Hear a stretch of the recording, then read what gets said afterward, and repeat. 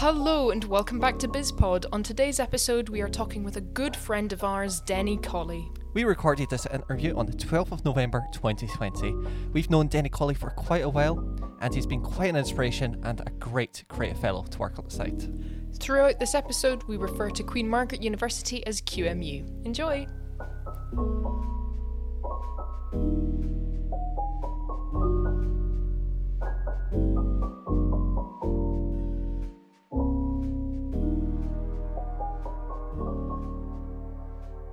How's things been faring you at Queen Margaret recently? It's been a strange old time, as you can imagine. We've moved to sort of blended learning, so nearly everything I'm doing is online now. But in some ways, I quite like that. The online seminars I find quite productive. You might remember a standard seminar would be 30 people in a seminar room. And now I have 12 people in a Zoom call. And somehow it's easier to have a conversation. It's easier to get everybody involved. You can split them into breakout rooms and so on. So yeah, I actually find it quite positive. Feedback from students is good. Some would still prefer to be on campus, but the majority are okay with the online learning. Yeah, I imagine it's quite nice. Like, I know sometimes you get some seminars and lectures and people are kind of sitting back there a little bit scared to put their voice out there. So I imagine having the smaller groups, it's a little bit easier for some folk. Well, as you know, and like a seminar room that holds 30 people, some students will just kind of lurk at the back and try and avoid eye contact with the lecturer. I can't really do that in a Zoom call. But it's much easier for me to, if I've got 12 people, then I can split them into 4 groups of 3 and breakout rooms, and then I join different groups, see how they're getting on. So everybody kind of gets involved. So I think that's, even after things settle down, hopefully, and we go back to something approaching normality, I think there'll still be a place for that kind of online learning. I mean, obviously, our university isn't the Open University, and it never will be. That's a totally different thing.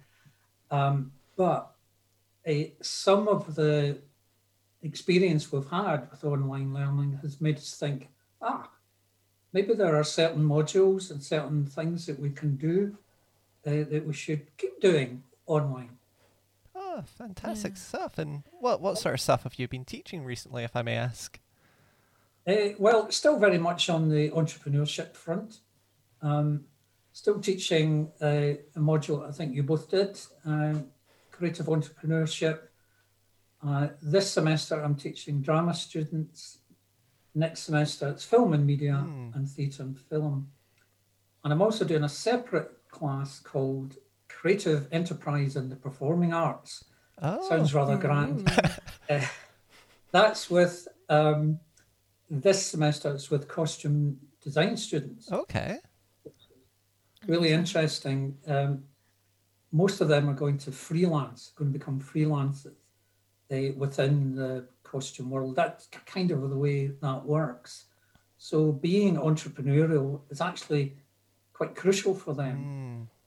But before doing this module, it would never have occurred to them to call themselves an entrepreneur. Yeah. And that is an ongoing issue, I think, in society, that people don't recognize that they might well be entrepreneurial. I mean, I know you two did early on. You were always entrepreneurial. You had ideas and you had the ambition to make them and the drive to make them happen. But lots of people do have some of that, but they wouldn't call themselves an entrepreneur. Yeah. I mean, I don't know what you think yourselves in terms of the representation of entrepreneurs on television, say. What's your thoughts on that? I think even just entrepreneurship within the arts sort of feels a little counterintuitive at times, because there is sort of these ideas of art for art's sake, rather than, I am a creative who can make things as a business. That the creative output can be the business rather than just expression. And, this is what I want to do.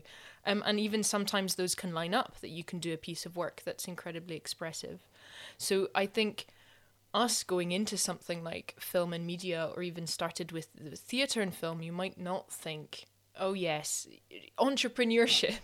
But of course, I mean, as we've learned from you, it is vital in terms of those steps afterwards. And that's so much of what QMU is about, is how do you then get the jobs? How do you then keep doing that creative art that you love in a sustainable way?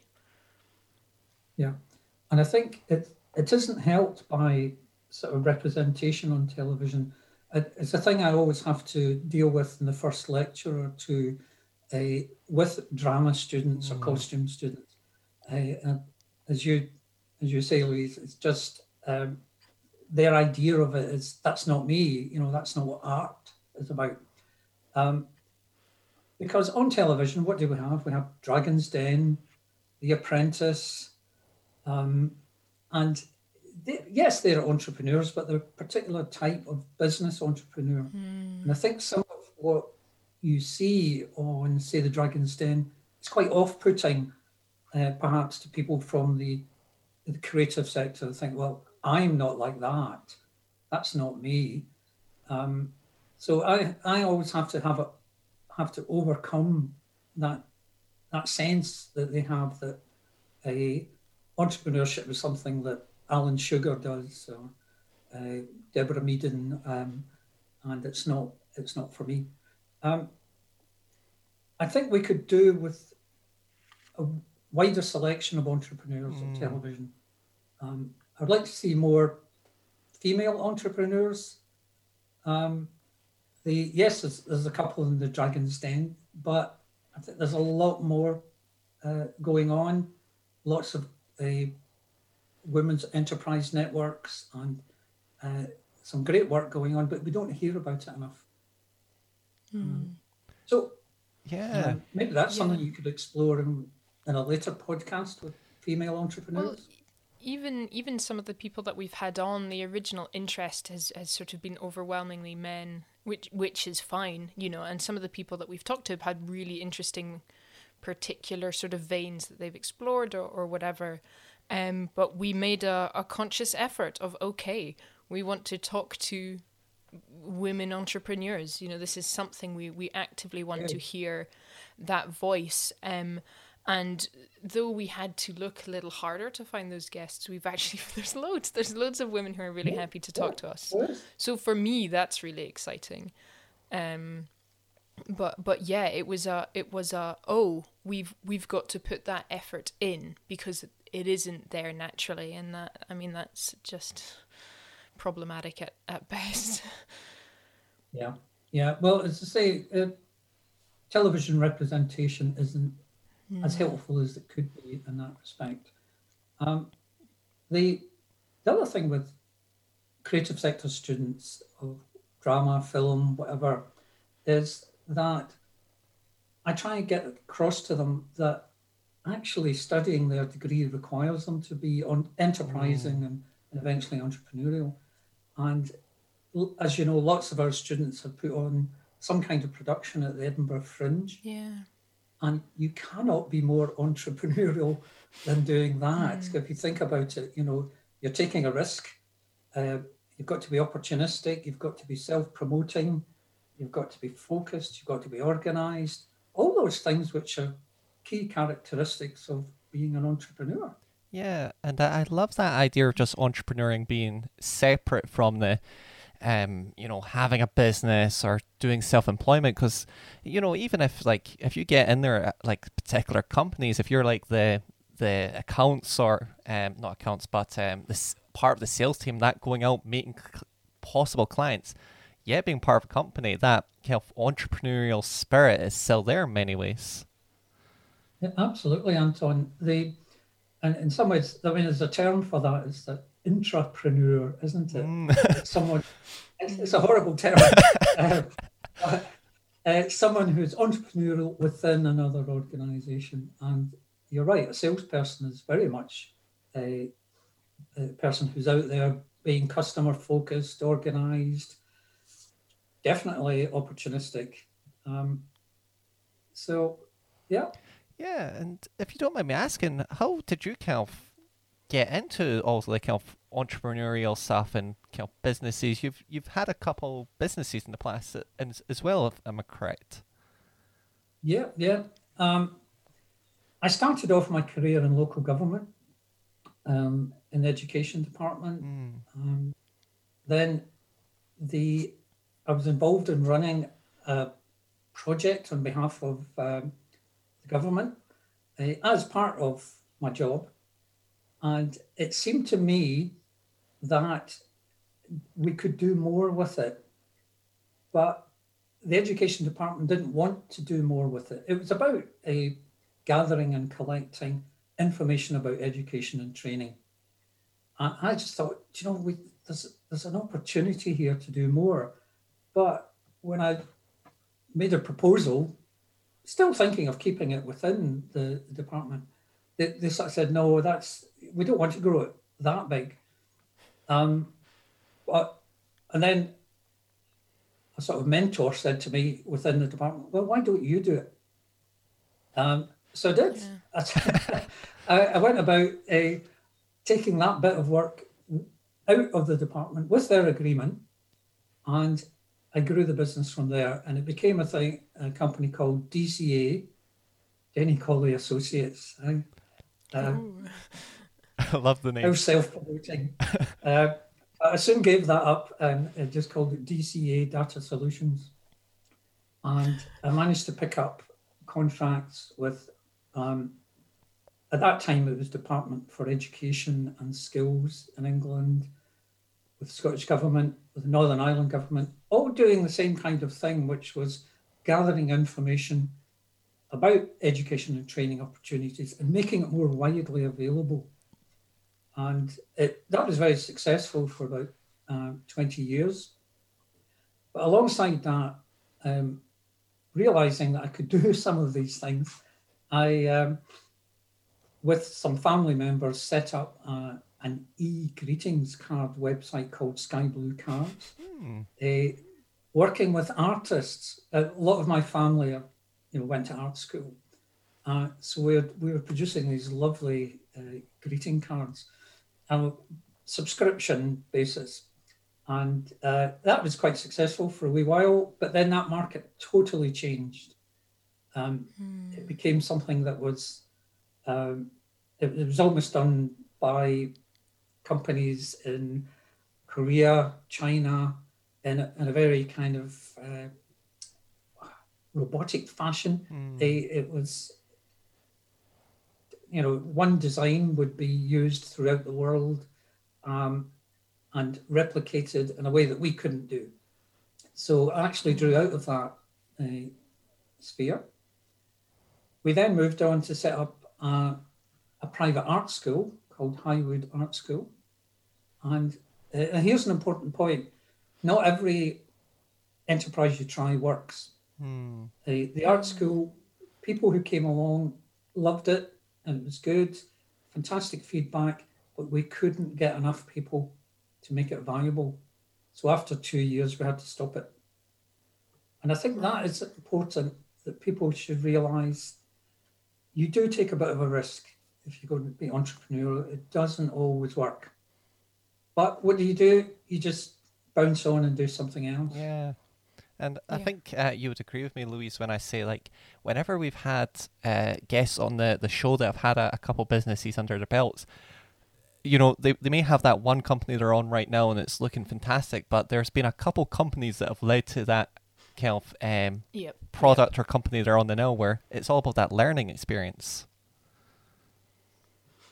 Absolutely.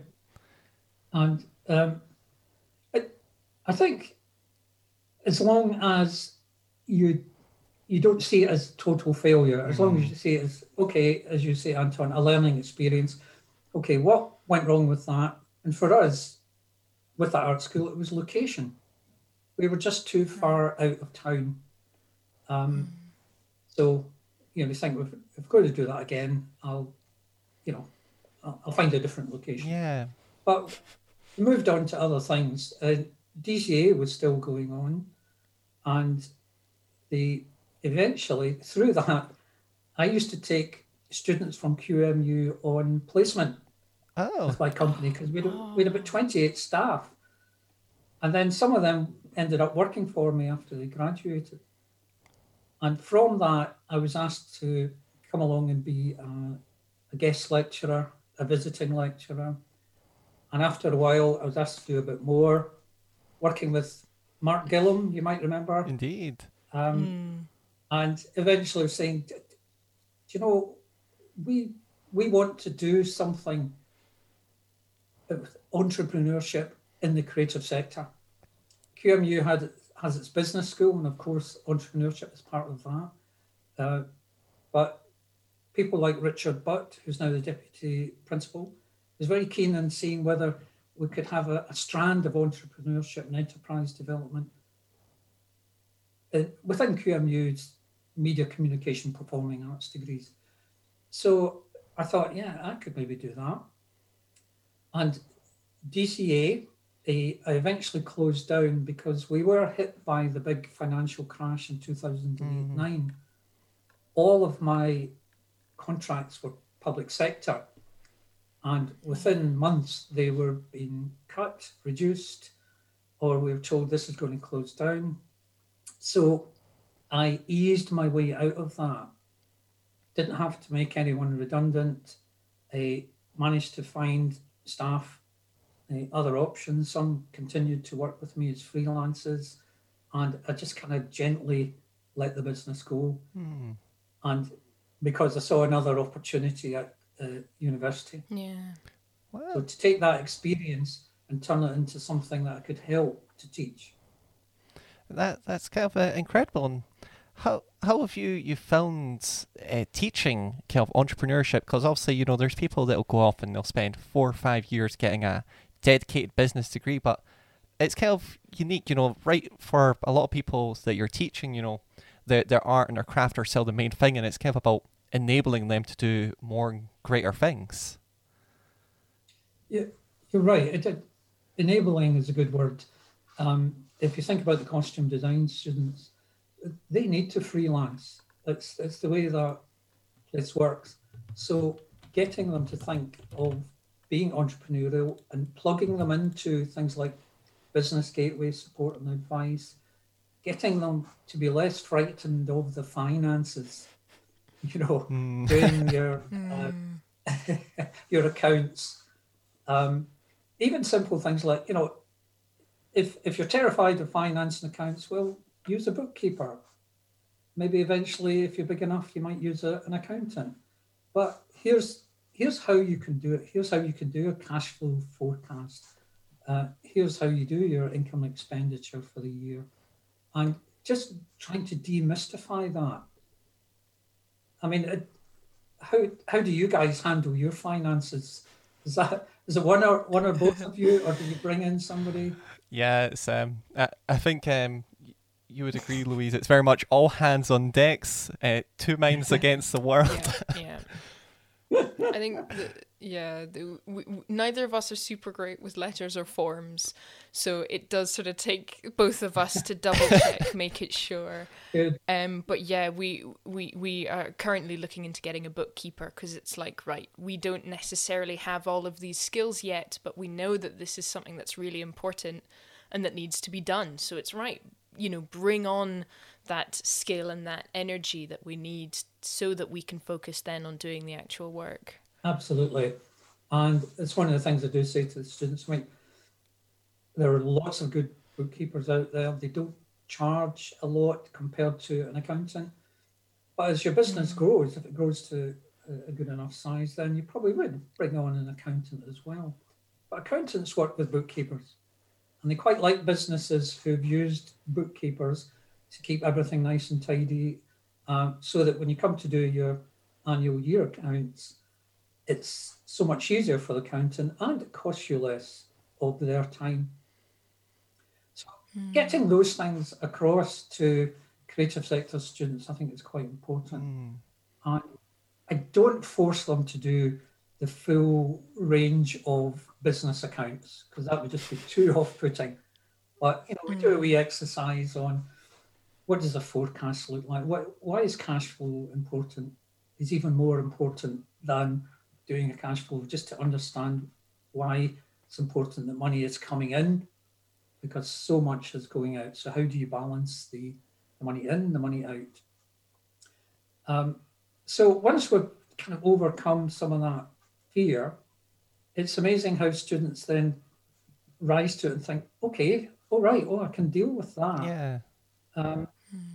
So I can make films, I can put on theatrical productions, I can design costumes as a business. Yeah. As you have done. It's kind of amazing. It's kind of a shame. There's sometimes you chat to some people who have studied arts, and they've gotten their trade, their craft, and then they're just kind of, they get to a point where they're like, oh, there's a gap there, and they just don't know how to fill that with actually, making costumes or props or whatever their craft is. It's like sometimes they just find a gap, and being able to learn that kind of self-start and going out ability is vital. And I know kind of when we did working in the media with yourself a couple of years back was a moment of, oh, there, there's people that need videos and we can create them. We can do it. Yeah, and a lot of what I'm trying to do is just to give people confidence that they can do these things, and that there is possibly an opportunity there, because things are going to become tougher as time goes on. I think more and more jobs are going to be done with artificial intelligence, robotics, outsourcing to other countries, what have you. So turning towards doing something yourself, I think is going to become more prevalent. But we need to enable people to do that. Otherwise, they will flounder and not really know how to make things happen. They'll just keep looking for jobs. I'm not saying there won't be any jobs out there. Of course there will be, but there might be fewer of them and more people after them. Yeah, and kind of in a vein looking towards the future, it's going to be certainly interesting to see how the creative sector deals with the current world that we're into. I know I've chatted to a couple of people who have been up and running, and some of them have had to reinvent the book. Some of them have been booming. It's kind of a new, interesting time. Yeah, it's as you know, we have quite a number of graduate startup companies now within the Business Innovation Zone, and the kind of general feedback is that most people are sort of doing okay, but they've still kept on some kind of part-time business, or part-time job in a cafe or a shop, just to get some bread and butter money coming in. And a few have managed to almost make a living doing the business, or they've managed to get some decent investment and funding. And as you know, Miriam Smith at QMU's Business Development Manager is fantastic at finding sources of funding that everybody can apply for. We absolutely love her. She is wonderful. Yeah. So early on when I joined QMU, I met Miriam and I thought, we need to work together. And we do. We work quite closely together, and I get her along to all my classes. And it's important to have people like that within an institution, like a university. And like me, she's also keen to enthuse people, to enthuse students with what they can do, and to try and find bits of funding. And she's been very successful in doing so. Yeah. And I think people forget how much funding, or are not aware of how much funding is out there. Like there's an artist friend of ours, and they discovered it's like, oh, Creative Scotland has a music video fund, and there's tons of stuff out there, and especially in a creative sector where not every project can be profitable, knowing where to find that is really handy and important.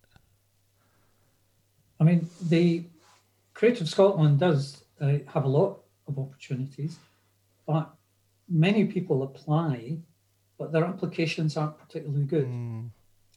The application has to be clear, organised.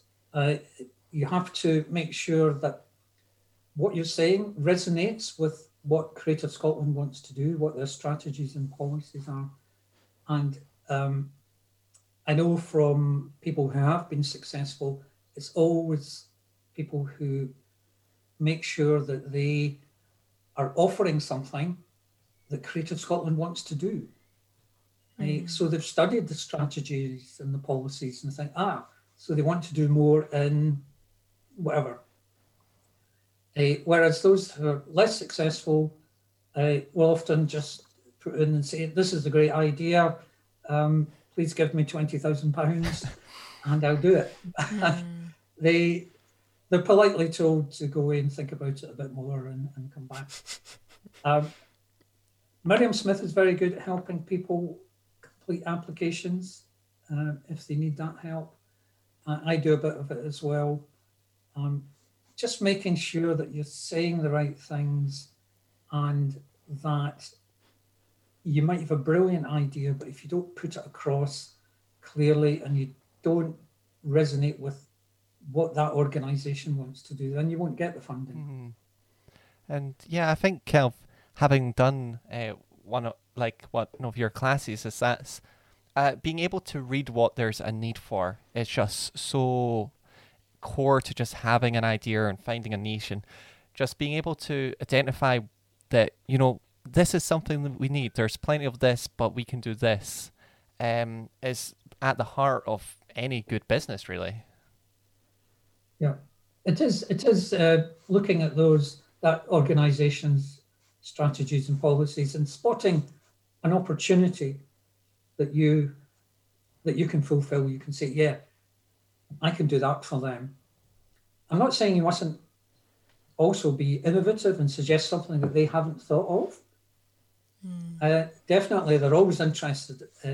But again, it's got to chime in somehow with their overall strategies, because ultimately they are accountable to Scottish Government and Scottish Government policies. So, they can't just dispense money willy-nilly here and there without it having some kind of strategy behind it. So the successful entrepreneur is a person who realizes that and puts in an appropriate application. And that applies to all kinds of funding bodies. Find out what they're about. Who are they? Who's behind it? Who are the people? And see if you can tailor your application to suit them. And that's very much, I think, client skills in that regard, or just even general people skills, which I know is something that we did a lot of at QMU because of the type of modules that you had set up, but I think is like a general life skill that can then only help you in regards to, being able to look up people to understand what you're talking about. It's not just like listing their history, but it's, okay, why would they have done that? Understanding a bit of compassion. Okay, they did this. What could they need? What could they want? What have they done before? It's the kind of work that we do on BizPod in finding guests, and also, in understanding when we're meeting with clients, but also, friends. We want to understand where they've been, what they do, why did they do this, what's their job. And it's so vital. Yeah, it's you're right, Louise. And you two were always good at that. You would always do your research. You'd always think deeply about the needs of the client, if we think back to those client projects. And now you're doing that in business.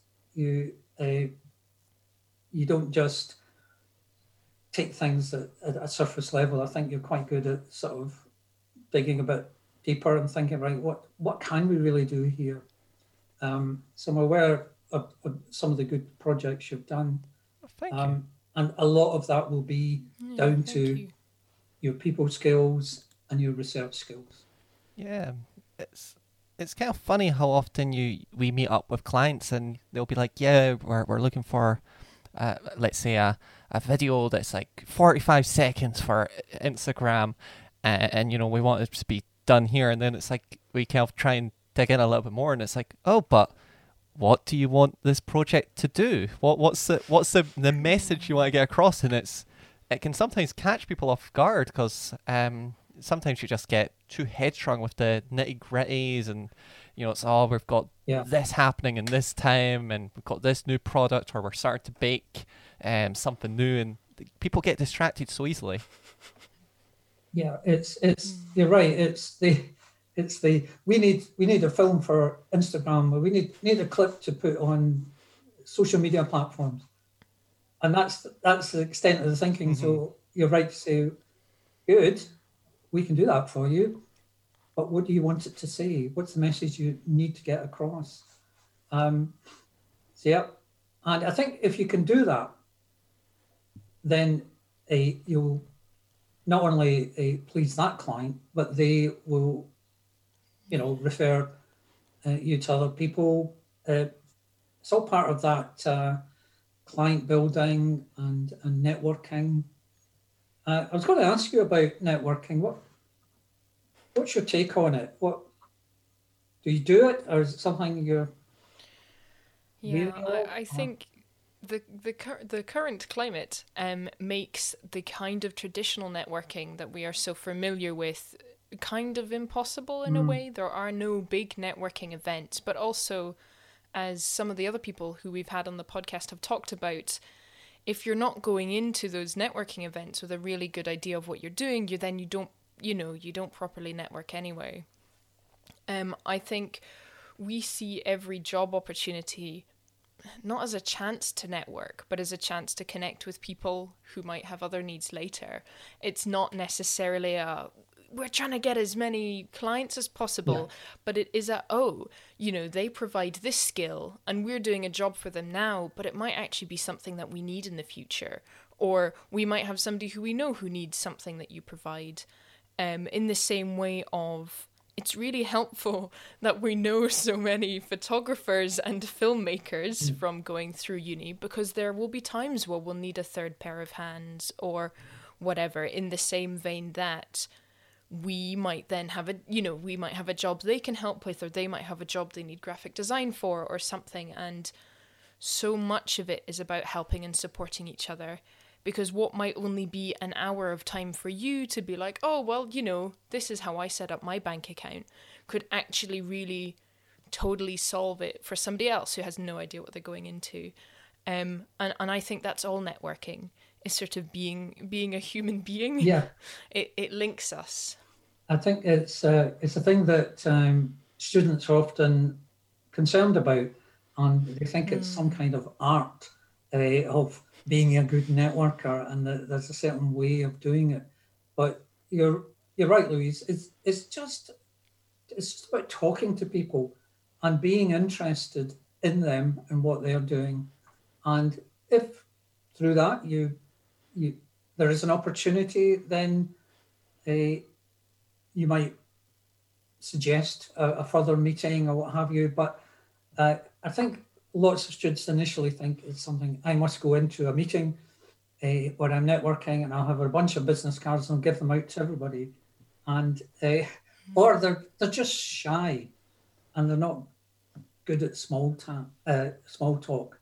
So again, I always say, well, just ask people questions. Just ask them about what they do and what they're looking for. Don't always jump in and say, oh, well, I can do that. If the conversation takes you that way, or if they seem interested in you, and hopefully they would be, and ask you what you're doing, then it's that point you might exchange contact details, but don't push it. Yeah. And, just be interested in other people. But you're right also, Louise, standard networking is not really happening at the moment. There are online networking events, but it's not quite the same as standing having a chat to someone. I know that Creative Edinburgh, they have tried quite hard to organise some good networking events, and I think there's a lot of trial and error. People trying to figure out how can we do this at the moment. But again, I touch on networking with students just again to demystify it. It's there's many people that just feel like it's a magic of just, oh, you chat to somebody and they give you a secret handshake and their email address to contact later. But it's literally just being friendly, and if you get on well with someone, you'll maybe get in touch, message, and more stuff will come along. But we are sadly running out of time. It has been lovely chatting with you, Denny. Generally, if people who are maybe, let's say, in a creative sector, they want to learn more about kind of maybe becoming a little bit self-starting, do you have any good places they can maybe look online to kind of get their feet wet? Well, I would always start with here in Scotland, Business Gateway. The Business Gateway website, chock full of advice and information. And if people just have a look around some of that, check out some of the free workshops and all kinds of aspects of setting up a business. And then from that, maybe meet up with a Business Gateway advisor. And that's an excellent starting point. There are other organizations, but they're the one I would always point people towards. Fabulous. And can I throw in a last comment for people to think about? Absolutely. Is universal basic income. I'm a big fan of that. And I think it's, if jobs are going to become less available and much more scarce in the future, then if we can provide a universal basic income to everyone, it will allow people to set up things, to set up enterprises, set up businesses, because they've got a bit of cash available to help them do so.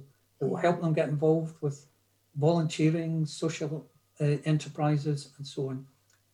So there's a lot going on in the universal basic income world. Lots of good people working on it. Ed Miliband, of all people, is a big supporter and is doing a lot of work on it in Britain. But there's some great experiments in South Korea and Finland. And the Green Party, SNP, parts of the Labour Party in Scotland are all for it. So I think we could see it happening in the future.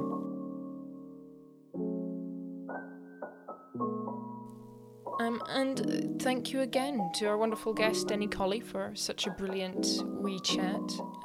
You may be able to tell he knows us quite well. But yeah, as always, it's wonderful to speak to just people who are there to give back to the world. Yeah, and I think it's just really lovely to kind of hear about someone who's went on their kind of entrepreneurial journey and is now helping people in the same way we kind of hope to inspire and help, to just kind of go out there, do it, and it's not as scary as you think. He's definitely been a great inspiration for both of us, I think. And if you wanted to contact us, Anton, how would you do that? Yes, we have a wonderful email at contact@nakamedia.co.uk, and of course we're on all of the social medias. Yep, that is Nakamedia LLP on Instagram, Facebook and LinkedIn. And finally, of course, it wouldn't be an episode of BizPod without a mention of a raven. Ravens. They're here as always, the Ravens. Yeah, ready to go. We've polished their little wee claws so they're more aerodynamic. They'll be with you in no time.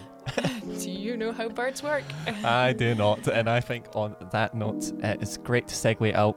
We've got plenty of other great interviews and episodes up now about anything from banking to start finding your niche. There's tons of stuff, so check out the back catalogue. And I guess until next time. Thank you so much for listening. Bye for now. Au revoir.